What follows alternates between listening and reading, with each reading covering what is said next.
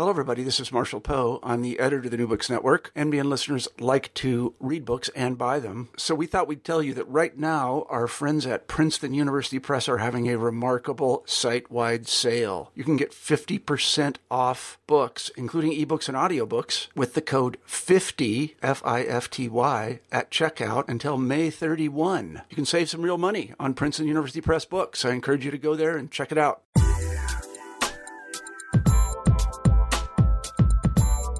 Hi there, I'm Carla Nappi, and this is the New Books Network seminar. Welcome to the podcast, and thanks very much for joining me here today. I just finished talking with Ken Wark about his new book, Molecular Red: Theory for the Anthropocene. This came out with Verso in 2015, and it's a book that I'm really excited to share with you, in part because it's so widely relevant and applicable and useful for thinking about and with so many different fields. This is really a book that transcends discipline and field, and this is one of the reasons that we're featuring it on the seminar. So what the book does is give us a way to think with and perhaps create a way to practice theory for and in the Anthropocene. And it does this by creating a conversation between two bodies of work, two kinds of work at least, that might not often be put into conversation with one another. The first body of work occupies part one of the book, and this takes us into a Soviet context by looking very closely at the practices, the literature, the work, the fiction, and the nonfiction of Alexander Bogdanov and Andrei Platonov. You'll see in this part of the book and in this part of the conversation very briefly the ways that Bogdanov's work kind of sets up some tools, perhaps some apparatus, to use a term that'll come up later, for thinking with and practicing what comes later. Now, this is articulated in the book with the second part of the book, which takes us into the world of science studies and of science fiction. And in the second part of the book, we look in detail at the work of Paul Feyerabend, of Donna Haraway, of Paul Edwards, of Karen Barad, and also the science fiction of Kim Stanley Robinson. So the book begins and ends in a way with Mars, in two very different contexts, in two very different ways, and it also threads together the work and the ideas of these potentially very different kinds of authors, practitioners, into a way of thinking about and practicing, I think, intellectual and scholarly and philosophical and theoretical and other kinds of tools for dealing with where we are now in the Anthropocene, where we might be as we move forward. It's also a really, really smooth, really pleasurable read, and so I highly recommend this, not just to people who are interested in and practitioners of science studies, not just to people who like science fiction, not just to people who want to read about the Soviet context, but really anyone who is interested in anything. This is a book for you if you are a person who is interested in things. So with that, I will leave you to it and just thank you as ever for listening and for your support of the channel. I hope you enjoy. I'm here today to talk with Mackenzie Wark about his new book, Molecular Red. Welcome to the New Books Network seminar, Ken, and thanks very much for both writing a book that I think is of wide transdisciplinary, interdisciplinary, multidisciplinary interest, and also for making time to talk with me about it today. I'm really looking forward, and welcome. Thank you, Carla. A pleasure. So let's start big, just to give listeners a sense of the context within which to situate this particular project. What are you typically writing about and working on when you're not writing works of theory for the Anthropocene? Well, I guess I'm a scholar of media studies and of culture, and those are things that I've written about in the past. And I think I've always been interested in how forms of scholarship can address issues that come from without, that aren't things generated by our own internal agendas, but are sort of thrown at us by the world. And it seemed more than high time to sort of address a series of Earth system phenomena that are widely known as the Anthropocene, and to sort of think, well, you know, what in the sort of traditions that I know and work in have we overlooked overlooked that might already be feeling their way towards something like that. So going back through the critical theory tradition that I know, it's like it was always off to the side. And so I sort of tried to find some people that I thought we could construct as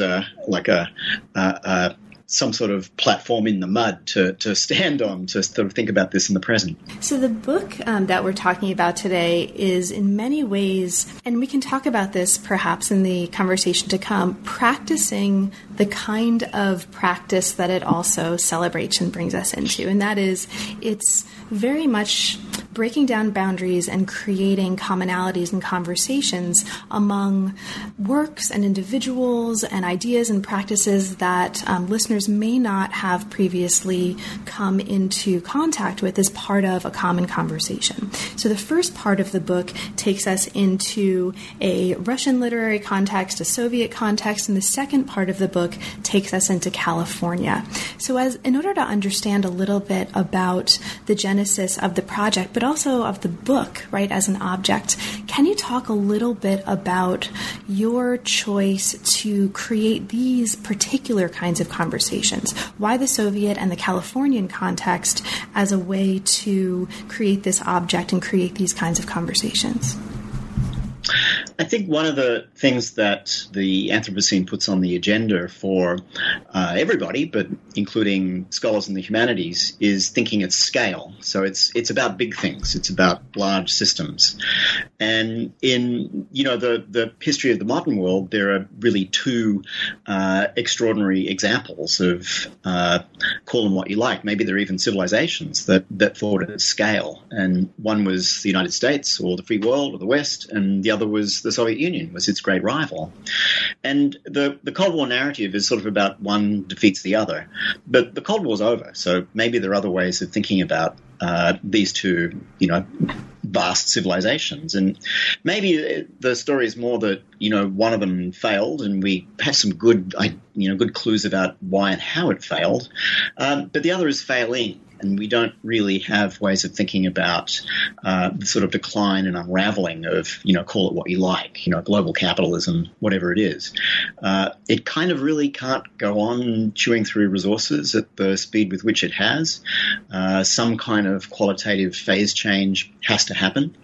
So it struck me as maybe useful to think about a previous attempt at a qualitative change in a vast modern civilization, that was the Soviet Union, and that didn't work, to kind of figure out are there things we could learn about how to not do that another time around.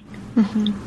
And I think one of the things that comes out of the experience of reading the book, at least my experience as one reader, right, that's all I can really speak to, is that it also helps reframe perhaps how we understand what it is to not work, right? And maybe it can work now in different contexts, in different kinds of conversations, in a really, I think, interesting way. And I think we can perhaps get to that. So the book opens, the preface opens with an epigraph from the Cyborg International. This is also how the book closes. Workings of the world untie. You have a win to world, right? It brings us into a kind of introduction for the project. And I want to just kind of mention in the words of the book a moment that perhaps can bring us into it and help us start opening up the book. The preface says, "This is the end of prehistory. This moment when planetary constraints start really coming to bear on the ever-expanding universe of the commodification of everything. It's not the end of the world, but it is the end of prehistory." Okay, so as a historian, this is something that I was very interested in. Can you maybe start us off in our exploration of the book by talking about this idea of prehistory? What does it mean to say that this is the end of prehistory, and what's important for us to understand about that in order to launch into what comes kind of next in the book? One of the problems with trying to think about the Anthropocene is grappling with models of temporality. So are there ways of sort of detaching it from notions of apocalypse, for example? Because I don't find that terribly useful. So I thought, well, why not look at the sort of it's not a sophisticated, it's more of a bog Hegelian way of understanding a turning point in time, which for Hegel himself might have been French Revolution, or more famously for Fukuyama, it's liberal democratic capitalism is the end of history, or the end of prehistory, if you like. And so what if we thought of the kind of discovery of world Earth system constraint on the ever-expanding horizons of modernity as the end of prehistory, and how would we then start to rethink what time is and how we're situated in time and that sort of thing. So that's sort of the opening conceit, if you like. Right. So the book understands a central theme of the Anthropocene to be the story of what you call the Carbon Liberation Front. So I have to ask you this, right? What's the Carbon Liberation Front, and what's the importance of that for us to understand the project? Yeah, and it doesn't maybe rise much above the level of a bad joke, but that's okay. I like that level. That's a good level to stay with. Yeah, but what really got liberated by modernity? Like, liberation is one of the great themes of modern thought, right? But what we really clearly succeeded in liberating more than anything else, and I use we in inverted commas, is carbon. We just liberated enormous quantities of the stuff, particularly those of us who live in Western industrialized parts of this civilization. So what if we thought that the most successful liberation movement on the planet was the Carbon Liberation Front, which is, somehow extracting vast quantities of itself out of the lithosphere and putting it in the atmosphere. But it's probably not a good liberation movement. It's kind of problematic for the rest of us. And by us, I kind of mean, the biosphere. What if we thought of a non-human actor as being the one that had really succeeded in that period? Great. Now, the book also introduces the Anthropocene as a series of, and this is inspired by Marx, metabolic rifts. The book in the preface takes us into a way of understanding labor as it extracts molecular flows from the world, from rocks, from soil, from animals, from plants, but these flows don't return back from whence they came, and thus a metabolic rift. Now, I mentioned this idea of molecular flows, and the idea of molecular, right, becomes really important throughout the book, and we'll get to this later as well. It's also in the title. So let's talk a little bit about that just to orient listeners. You talk early in the book about organizing assemblages in a molar mode versus a molecular mode. So when we talk about molecular modes here and the importance of the molecular as it orients the study, what are we talking about? Can you talk a little bit about that for listeners? Yeah, and that one's maybe a bit inside baseball in the sense that the molar molecular comes from the philosopher Gilles Deleuze and his collaborations with Félix Guattari, and it's sort of thinking like very broadly the difference between you thinking about things that have bodies and identities versus things that are flows that traverse it. So that's molar, things that have big bodies, and molecular, the sort of infinitesimal flows through and that bypass them. But for them, they talk about molecular metaphorically, and I wanted to take it completely literally. So it really is about flows of carbon and phosphorus and nitrogen and the compounds that they find themselves in. So what if we took the molecular to be quite sort of literally something going on that passes through Earth systems and human systems as well, and adopted that perspective. And I got molecular rift from John Bellamy Foster, who in turn gets it from Marx's Capital Volume 3, where Marx is sort of grappling with the soil science of the time and starting to think through this metaphor of metabolism as being more than what happens in an individual body, but happens in a whole sort of agricultural industrial system. And from von Liebig, he gets the idea of a rift of, you're extracting nitrogen and phosphorus from the soil, and it's in the food, and the people eat the food, and the people pee it down the train in the city and it doesn't go back where it came from, and therefore you need fertilizer, and for fertilizer you need colonialism to go get it, and if you can't get it, then you can find scientific ways of replacing it and so on. But maybe that doesn't always go on forever, and you end up with rifts that just get wider and wider. And with carbon, that really does seem to be the situation. But maybe with some others. Some people talk about peak phosphorus. I don't know if that's really true, that extractable phosphorus is in short supply. But it's a question one would start to ask, yeah? Mm-hmm. Thank you so much.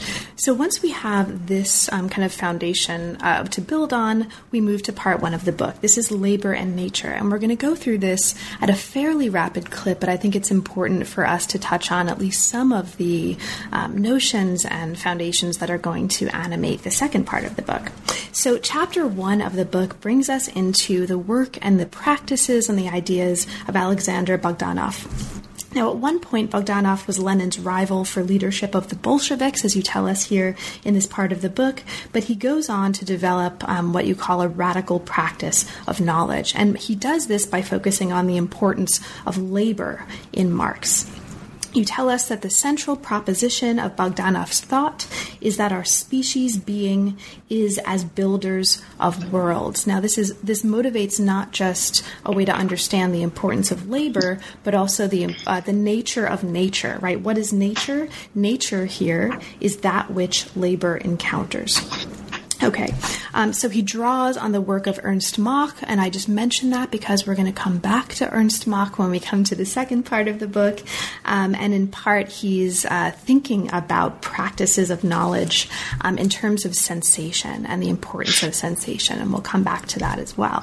Okay, so that's all foundation, but it leads me into a question about one of the central notions and practices that you introduce through Bogdanov's work and in this part of the book, and that's a practice called techtology. This is a way of thinking about and practicing how labor can organize knowledge. So to give listeners a sense of the nature and importance of this notion, Ken, can you talk a little bit about techtology? What do we need to understand about how you are conceptualizing that in order to understand the work of the rest of the book? Well, Bogdanov struck me as interesting as one of those neglected figures, and if you think of the archive as being like a maze with all of these like hidden little corners, rather than being sort of like some great canonic succession of you read this person, then you read this other person. So I'm always interested in those people off to the side a little bit, and he's one of those. There's certain worlds where he's well known, of course, but I think to the general reader he's a bit of a kind of minor figure, and he was trained in the natural sciences. He was a physician and very, very interested in what was going on in all of the sciences at his time. And he tried to keep abreast of that. And he wants a version of materialism that's adaptable to what the sciences throw at it, rather than a version of materialism that's just a sort of abstract philosophical concept. So for him, the thing that's really crucial is the labor of producing knowledge and the labor of producing the world. So it's a realism of the practice of producing knowledge and the practice of producing the world. Like that would be the one way of defining the kind of philosophy he's trying to produce. And there are a few concepts that struck me as interesting. He borrows techtology, I think, from Ernst Haeckel. And for him, it's a way in which different kinds of knowledge can cooperate with each other. So how is it we can, in doing one kind of labor or one kind of science or one kind of humanitarian knowledge, can we sort of produce a diagram or a concept or something that it might be useful in another field? So how do we get it from one field to another? And he thinks it's a two-part practice, and one is sort of extracting some kind of diagram or metaphor from what one does in place A, being able to move it across to place B and then experimentally testing it there. So he thinks that we do this unconsciously all the time, that a lot of our worldview is made up of just generalized things from our daily life or our labor practice that we unconsciously project onto the world. And what he wants is a conscious practice of where you do that, but you test it. You test whether it's really the case that things look like that when you start to produce knowledge in a different place. Mm-hmm. Now, how does the notion of the prolet cult come into play here? What is that, and what's the significance of that in this context? So the thing he's best known for is Prolet Cult, which was an organization that he founded actually just before the October Revolution, and it sort of gets shut down by Lenin in the early 1920s. And the idea was that it would be a kind of an alternative form of power to the party, the state, and the trade unions that would be the self-production of workers' culture. So is there a way that you could develop a culture out of the practices of labor itself? Like that was the sort of the grand ambition of it. And at its peak, it was a mass organization with possibly hundreds of thousands of members. The historiography on this is not complete, although there's a couple of good books on it. So for a moment, it was this sort of rival organization to other forms of organization in the Soviet Union. And I think Bogdanov thought that whatever the revolution was, for Bogdanov, it was going to take an incredibly long time. And the main thing for him was the struggle between labor and nature. Everything else was secondary. And the struggle between labor and nature is one you never win. It's a question of continually adapting. And is there a way that you could better use the resources of the world, better organize in a kind of adaptive and flexible, egalitarian and comradely way? That was his whole deal. That was his whole project. Now, if we follow a path through the rest of this chapter, in a way that we won't talk about in any detail, but in a way that takes us into Hamlet, Shakespeare, right? It takes us into a really fascinating account of Bogdanov's work with blood exchange. He actually dies, right, as a result of blood exchange with a student who had a form of tuberculosis. So that's a really, really interesting material part of the story. The path leads us to Andrei Platonov. This is a prolet cult writer who actually, as you describe here in the book, pulls off something of what Bogdanov suggested. Now, his work becomes important for lots of reasons, but insofar for us, at least in part, as it introduces the importance of the point of view of comrades to what's going on here. So what's going on with that? In what way, or what do we need to know about Platonov and how he's bringing comrades and comradeship into the story before we move on? Well, for Bogdanov, the goal was a way of organizing knowledge that's comradely. So it's not based on authority or exchange. It's based on some kind of sharing. And then comrade has a slightly different meaning in Platonov. He thinks we're only comrades when we face the same dangers. And so the implied critique of what had happened in the Soviet Union was that was just clearly not true. That the danger fell very unequally on different kinds of bodies. And he was that rare thing, a genuine proletarian modernist writer and one of the greats of that period, but who was caught up in the Civil War and witnessed the famine and gave up writing for a while and retrained as an engineer and got to see what was going on in the countryside in the Soviet Union from that point of view, as someone sent out not as a writer but as an engineer, and starts writing a magnificent series of I think they're a kind of anti-literature that attempts to sort of sum up the experience of the struggle to produce at the base level the means of a new civilization. And very early on, I think Platonov sees it not happening, not working. There's a famous book called Foundation Pit, and it's all about just digging a deeper and deeper pit for a building that will never happen over the top of it. So it's this history in a tragic mode seen from below, and it's he has many influences besides Bogdanov. I just wanted to emphasize that connection because for Platonov, it's all about labor's struggle with nature, but where nature is not providence. Nature is not our friend. Nature is not bounty. It's poverty. So the poverty of the encounter is this kind of a great theme in Platonov. And it struck me as very contemporary. It struck me as what the experience of life on the world is for most of us who don't live the kind of lucky first world lives that we do. Like he's already writing for a planet of orphans, which is the planet we've produced. Mm-hmm. That's right. Now, Foundation Pit is one of several works that the chapter takes us into in really beautiful detail. It's a fascinating chapter. And it also introduces one of the works that you talk about here, Shabangur, as not just a historical novel, but also a kind of utopia. And this figure of the utopia is something that will follow through into part 2 of the book. So part 2 of the book takes us into California. It takes us from the Soviet context into the U.S. context, and it takes us into the space of science and utopia, as it's called. The third chapter introduces us to this Californian context by introducing us to, you've pretty much hit on like a whole bunch of the people I just really like to read. So I was really thrilled by these chapters. I was super psyched about this. So you start by taking us into the work of Paul Feyerabend.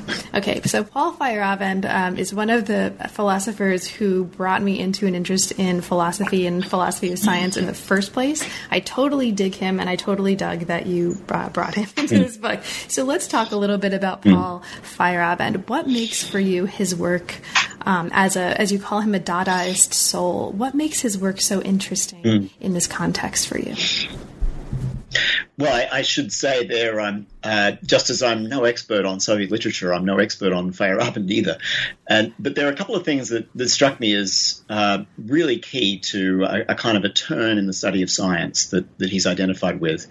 And I concentrated less on the famous book Against Method and a little bit more on some things he'd said about Ernst Mach. And he, I think, did a really brilliant job of sort of rescuing the reputation of Mach, who is often thought of as like the guy who didn't believe in the atom and all this sort of thing. And there are a lot of very unhelpful ways in which he's been presented. And he does a sort of very careful working through of what Mach was trying to do. And to show that, and the other thing is Mach is often seen as where logical positivism came from. And it's true that started out as the Mach Society, but Mach himself was a different kind of practitioner. So he was a physicist, but very much interested in the physical sciences and in sensation, and sensation's a really key category. And Mach very much wanted to have done with the sort of overburden of a kind of massive metaphysics that tended to surround the sciences, and occasionally would generate metaphors that lead people to investigate things and actually find them, but very often also mislead people and remain a kind of, kind of fantasy that there could be a sort of theory of everything. So Feyerabend is kind of interested in that aspect of Mach that on the one hand sort of pars, the sort of role of philosophy down to size in relation to science, but keeps it open as a kind of creative faculty, as one that, firstly limits the conceptual apparatus that we think sensation through. But on the other hand, there's that sort of little Dada-esque capacity there to, find the productive metaphor to sort of make the leap that's really not quite there in the results or whatever, that's productive and that's creative. So to me, Feyerabend's reading of Mach was really useful for demonstrating that Bogdanov's reading of Mach also had some merit to it, in the more or less century before. So it just struck me there's a little nexus there worth investigating. Great.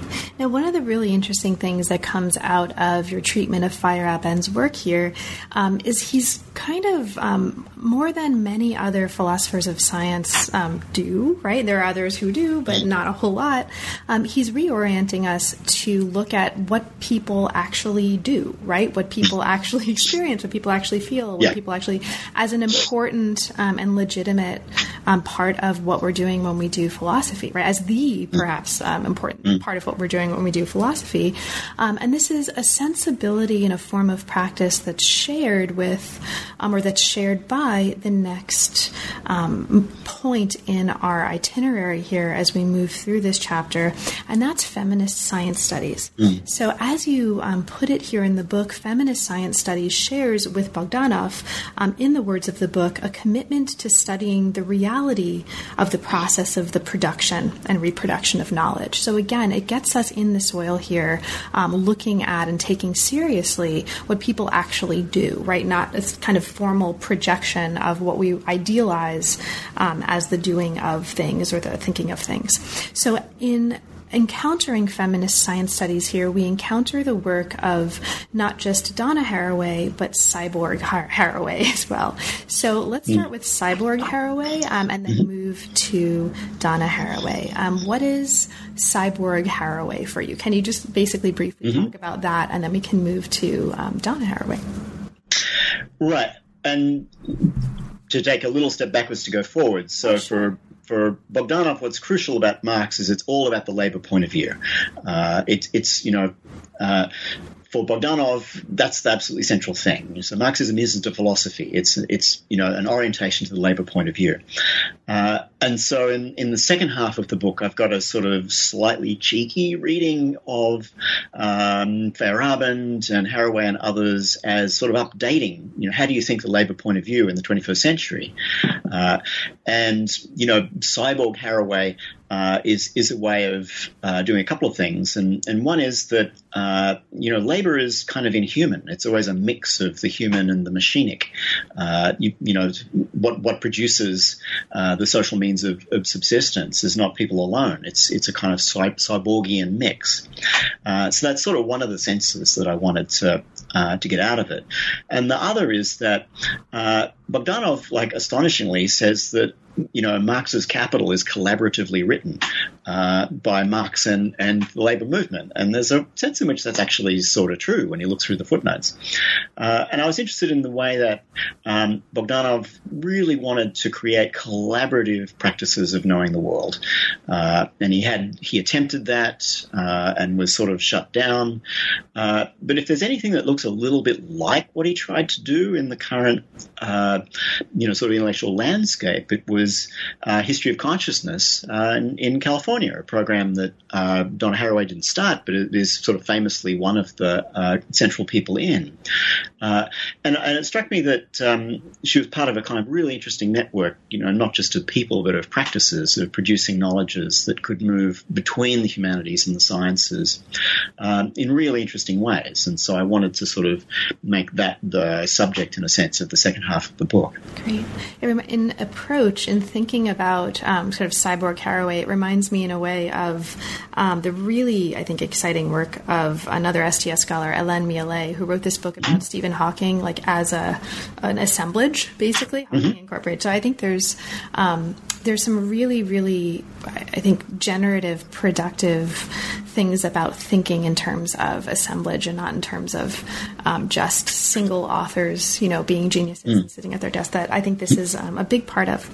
So let's move to Haraway's work, right, as you engage it here. For you, and I'm going to keep this super open and just invite you to occupy this space in whatever way you'd like. What are some of the most important ways that Haraway's work helps create this conversation with that, or with the work of Bogdanov? What are these points of coming together that for you might most excitingly point a way forward and things that we can actually work with?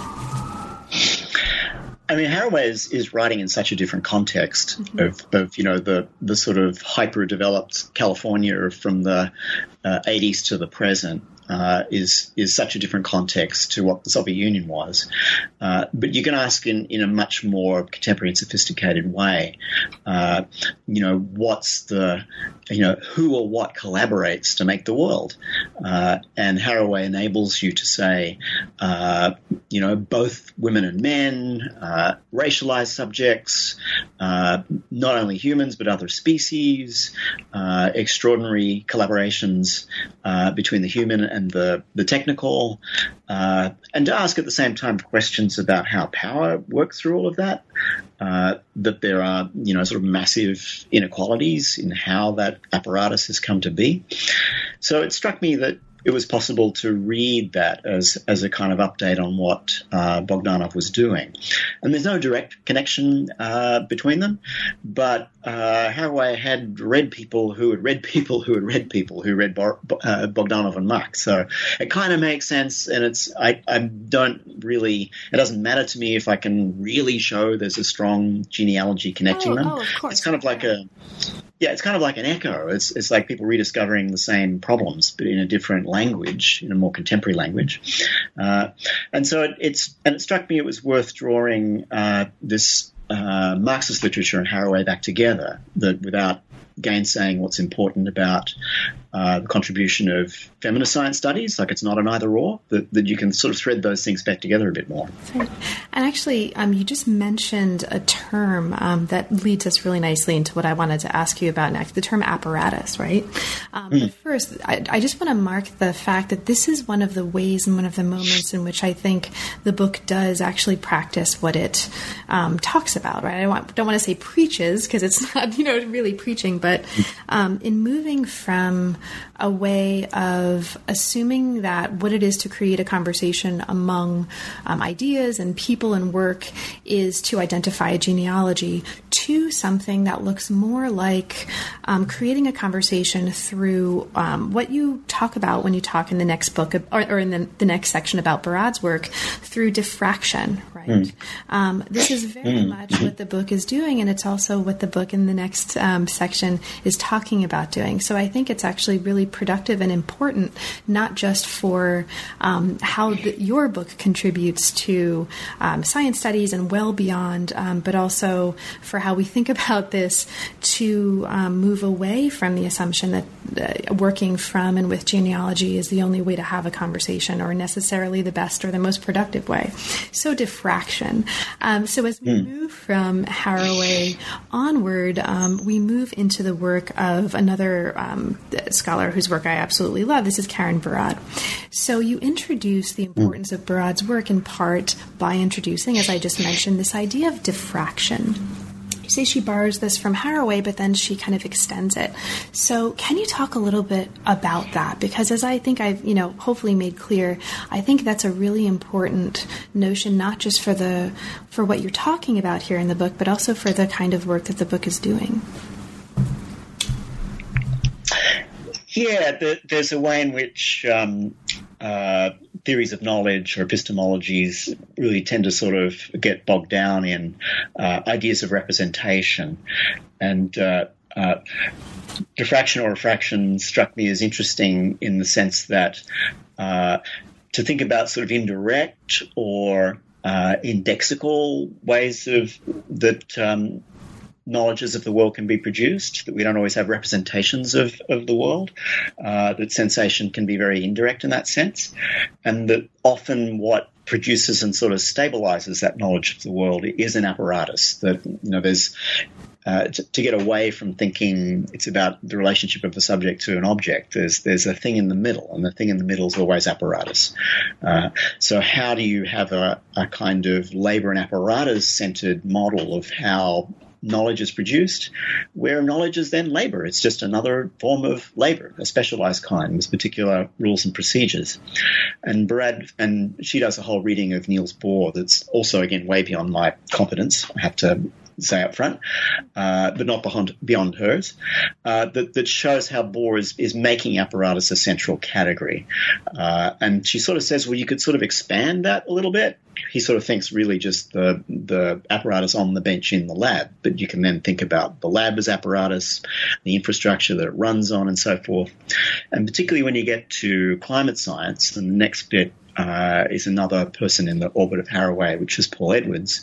The thing about climate science, you're really looking at a global apparatus that's made up of protocols of scientific collaboration that took a century to produce, and satellites and computation and fluid dynamics, and like getting all these things to come together to produce a knowledge.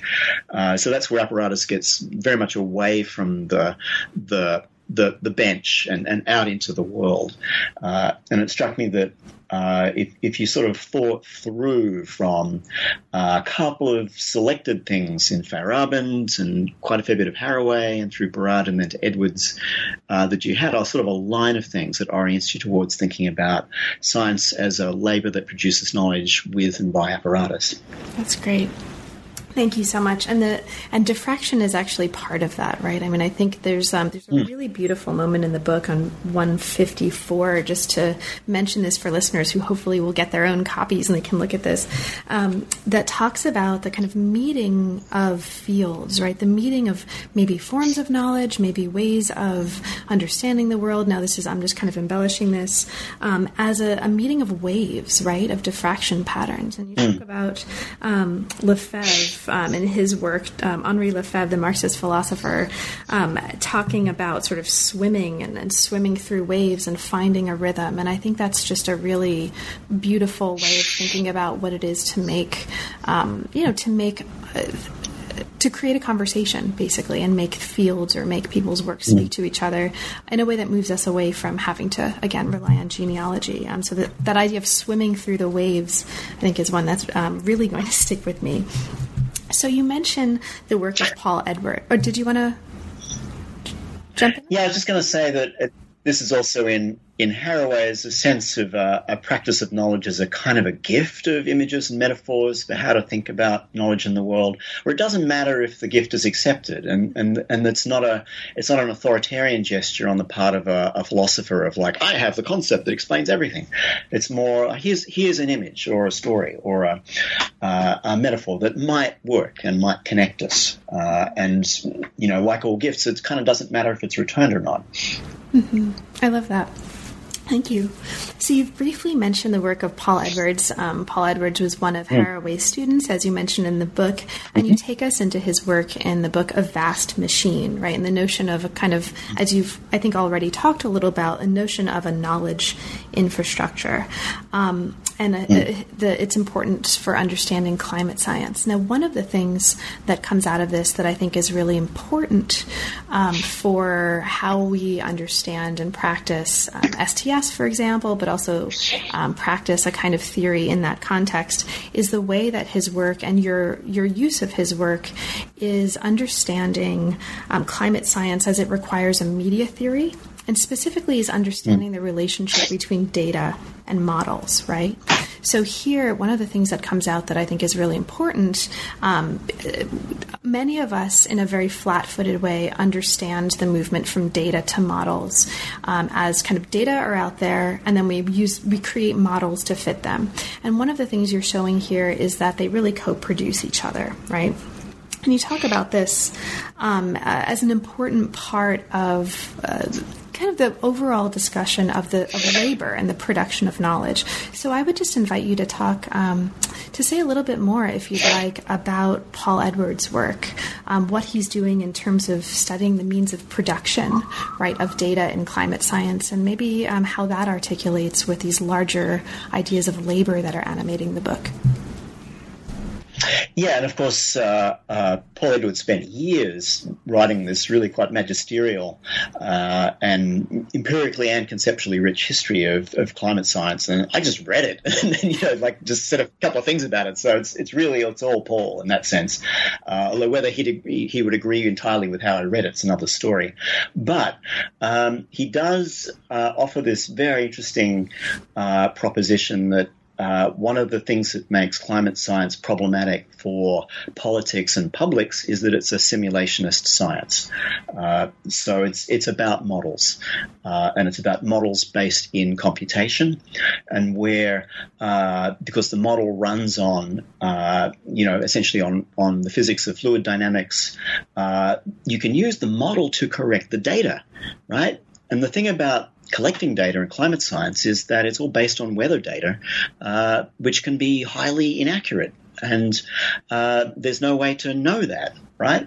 How can you have a weather station collect temperature data in the same place for 100 years when the place itself changes, or where somebody changed the thermometer and didn't calibrate the old one to the new one? Like, all of these things become issues in the data sets on which the models are partly built, which then the models then respond to and react to.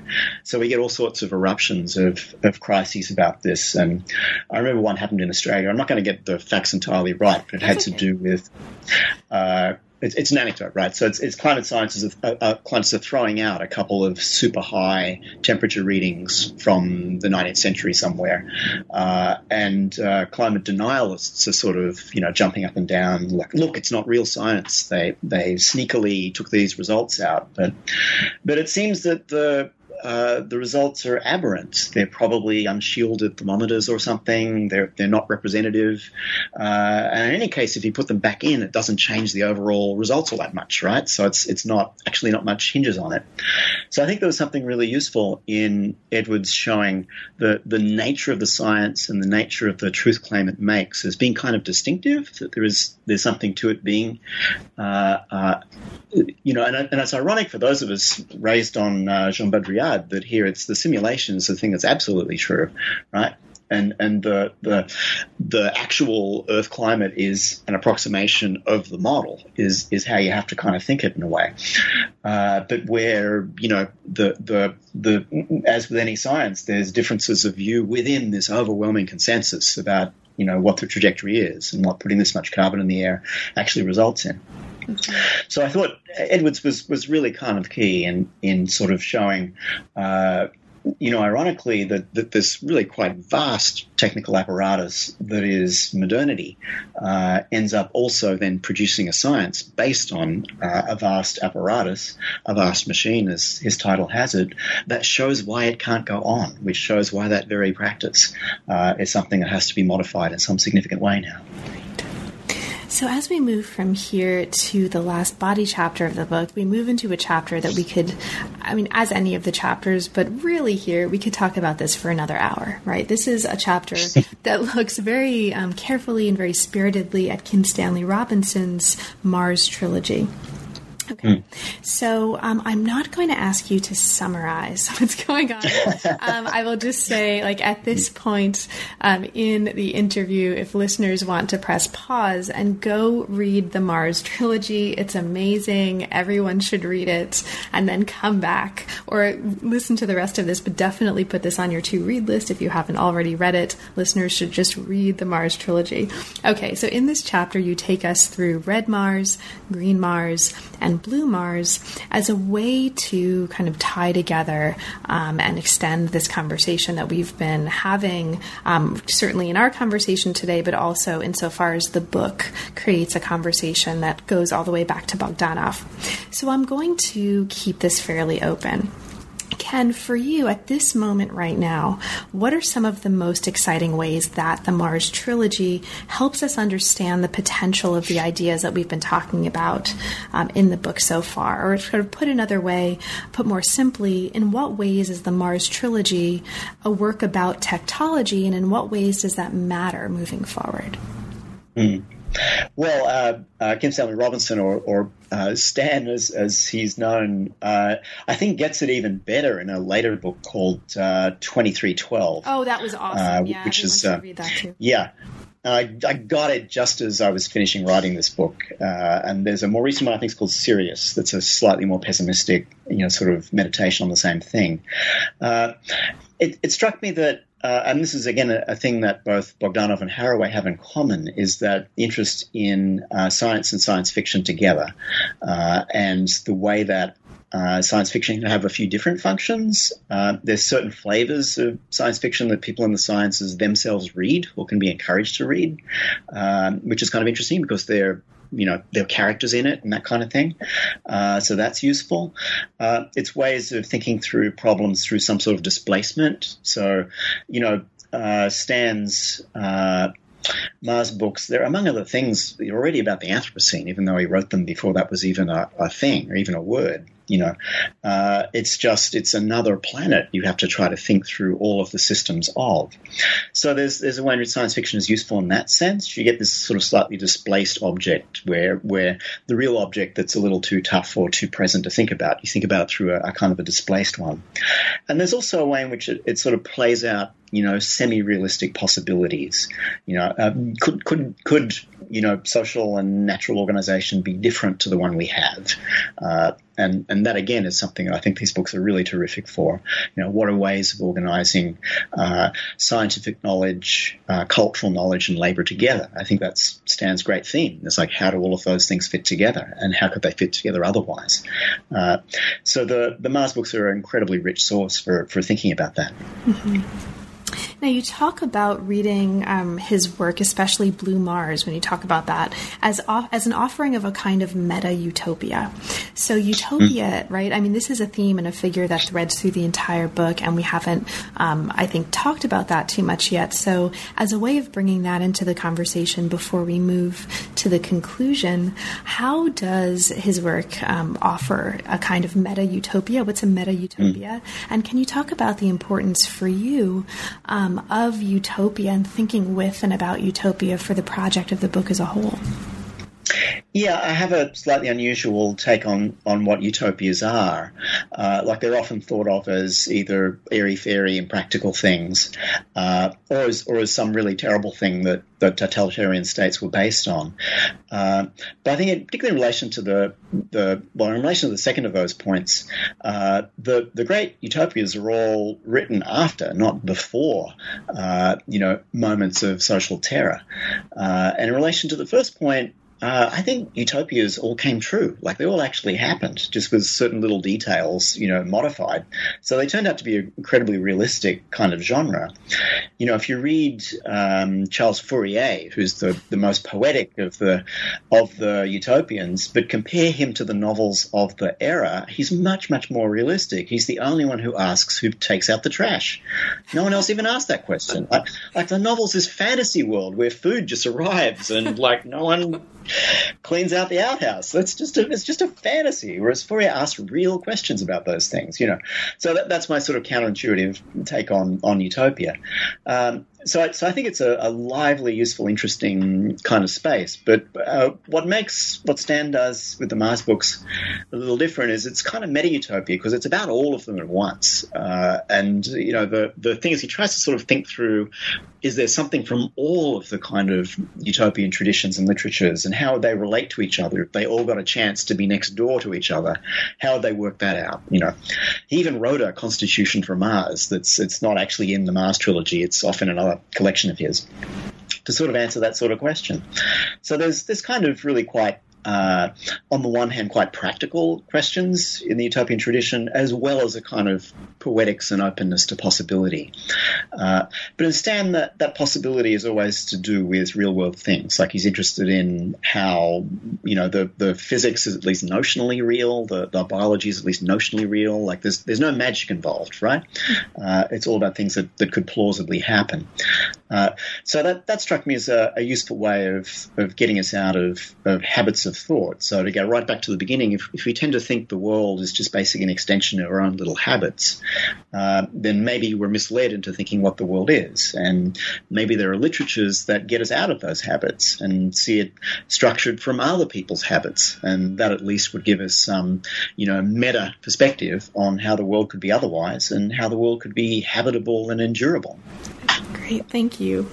Now, in part of what you just said, you mentioned something about the significance of practice, right? The importance of practice. This is something, again, that comes through throughout the book, and it's also something that becomes really interesting when we move to the conclusion, right? Which I think reiterates in indirect and direct ways the importance of practice for what we're doing here. Now, you talk in the conclusion, early on in the conclusion, about your own experience working in the regional party headquarters of the Communist Party of Australia. So just in terms of thinking about how to bring this whole conversation in the book together, why was it important for you to conclude there, right? Like, why is that space? Or can you talk a little bit about your decision to bring us into that space as a way to bring the book together and the project together and move it forward? It's partly a kind of a debt to my early teachers. My first teachers were in the party. That party was a very strange outfit, but it broke with Moscow in '68. So it's kind of like not what people imagine. It's a little hard to explain to Americans what this could possibly ever have been. But I met people who they were former steelworkers and merchant seamen and things like that, and they thought out of those practices to what an ideal world could be. And I sort of really, for all their faults, I still sort of love them for that. Not many of them are still living though. I was young; they were older, and it was also. Marxist theory comes from practice, right? But particularly in the United States, people who've read Marx read him in graduate school, and I think have a very different understanding of those texts than the one I got from people whose experience of it was very much about sort of shop floor organizing and things like that.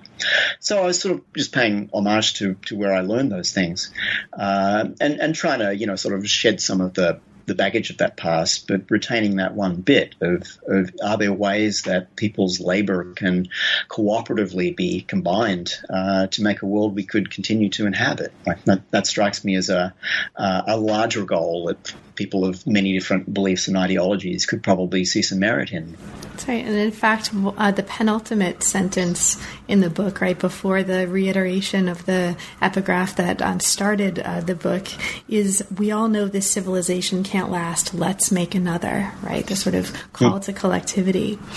Now, the last thing I want to ask you a little bit about takes off or picks up the thread of something that you just mentioned, right? The importance of understanding this in the context of Marxisms, perhaps, right, if not Marxism. And the story takes place, as you tell us here in the conclusion, within the archives of mutating Marxisms, but involves a series of reversals of perspective. And you take us through these from bourgeois to proletarian, from schism to system, from molar to molecular. We've talked about that. From high theory to low theory, superstructure to base, genteel to vulgar.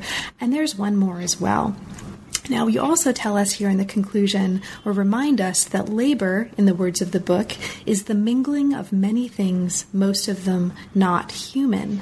And one of these reversals is from human to inhuman. So perhaps as a way to kind of bring this together, you didn't say from human to non-human. This is human to inhuman. What's the difference, and what's the significance of that difference? Yeah, there's a way in which the conclusion maybe addresses a smaller audience than the rest of the book does, because it's maybe of not everybody's concern what the internal, sort of struggles in how we might think what the history of Marxism is and what we can do with it. And then the relationship between these three terms, human, inhuman, non-human, is partly a way of thinking through, I think Haraway and Barad and all that are interesting because it's about this middle term, the inhuman. And it was useful for me as a way to sort of fend off the appeal of what's sometimes called speculative realism or object-oriented ontology, which wants to sort of leap directly into the non-human. So that's things that are utterly alien and foreign and don't involve the mixing of human with the non-human. But which to me always ends up being somewhat contemplative and poetic and makes sort of somewhat grand claims for what one can do purely on the basis of theory. So it's why I sort of settle on the inhuman as this immediate space, mediating space. That is the space where, where things mix and mingle, where practices, sort of forge things together. And that's the only thing I think we can take to be real is our practice of encounter with the world. Great. That's kind of a perfect note, I think, to end on and to draw this to a conclusion. So, Ken, there's a million billion things we didn't have a chance to talk about. The book is extraordinarily rich, right? And there's so much that we didn't have time to address. But given that, is there anything in particular that we didn't have a chance to talk about, but that you'd like to mention for listeners? No, I think only that that book, like some others, are really about my own students, in a sense that it comes out of questions they have and literatures I've tried to find for them, and where the context of the new school, where we're a social science school and also a design school, then sort of plays into it. So it's thinking in between those two categories of practice is what the book ended up being very much about. Great. So now that the book is out, and congratulations on I think what's a fantastic book, at least from my perspective. What's next for thank you. What are you currently working on? What are you inspired by now?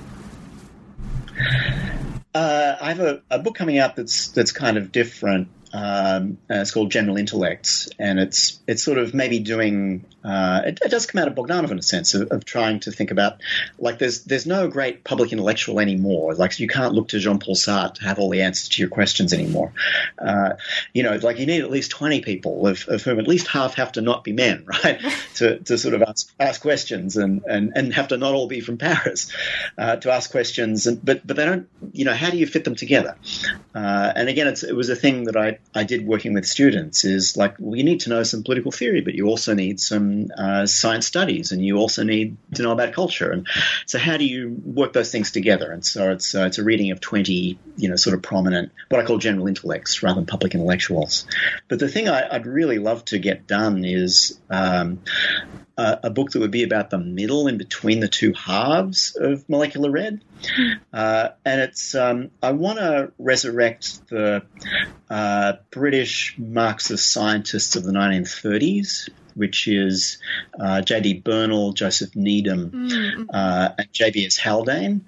But I want to put them in the context of certain very important women who are around them, but end up in different stories. So Haldane's sister, Naomi Mitchison, Haldane's wife, Charlotte Haldane, or rather I should say he was her husband, who kind of invented science journalism, but no one, tells that story. So I wanted to sort of rethink that moment of the 1930s when it seemed like there was a global emergency. It seemed like we needed to be able to mobilize all sorts of resources. It seemed like we needed to defeat fascism. Maybe we have to do that again. So I'm interested in these flawed characters who made a hell of a lot of mistakes, but who were either first-rate scientists or very interesting writers who were sort of part of that struggle. And to me, that's sort of the missing part between the two halves of Molecular Red. And it's got a lot of diffraction in it because Bernal was an X-ray crystallographer, which is all about diffraction. So I sort of get to play with that a bit more. So I'm hoping if I can get a little time, I can sort of thread that story. And parts of that story are well known, but I think that version of it, of putting those things together, has sort of not really quite come out. So hopefully I'll get to do that. So as someone whose day job is in the history of Chinese science, mention Needham, and this is music to my ears, and like, oh my gosh, the women who constellated around him. Please write that book. Please, universe, give Ken time to write that book, and so that I can read that book, because that is also a fabulous project. So thank you so much for taking time away from that to talk with me about this book. It's really been a pleasure, and again, congratulations on great work. Oh, thank you, Carla. It's a pleasure. You've been listening to the New Books Network seminar. Thanks very much for joining us, and we'll see you next time.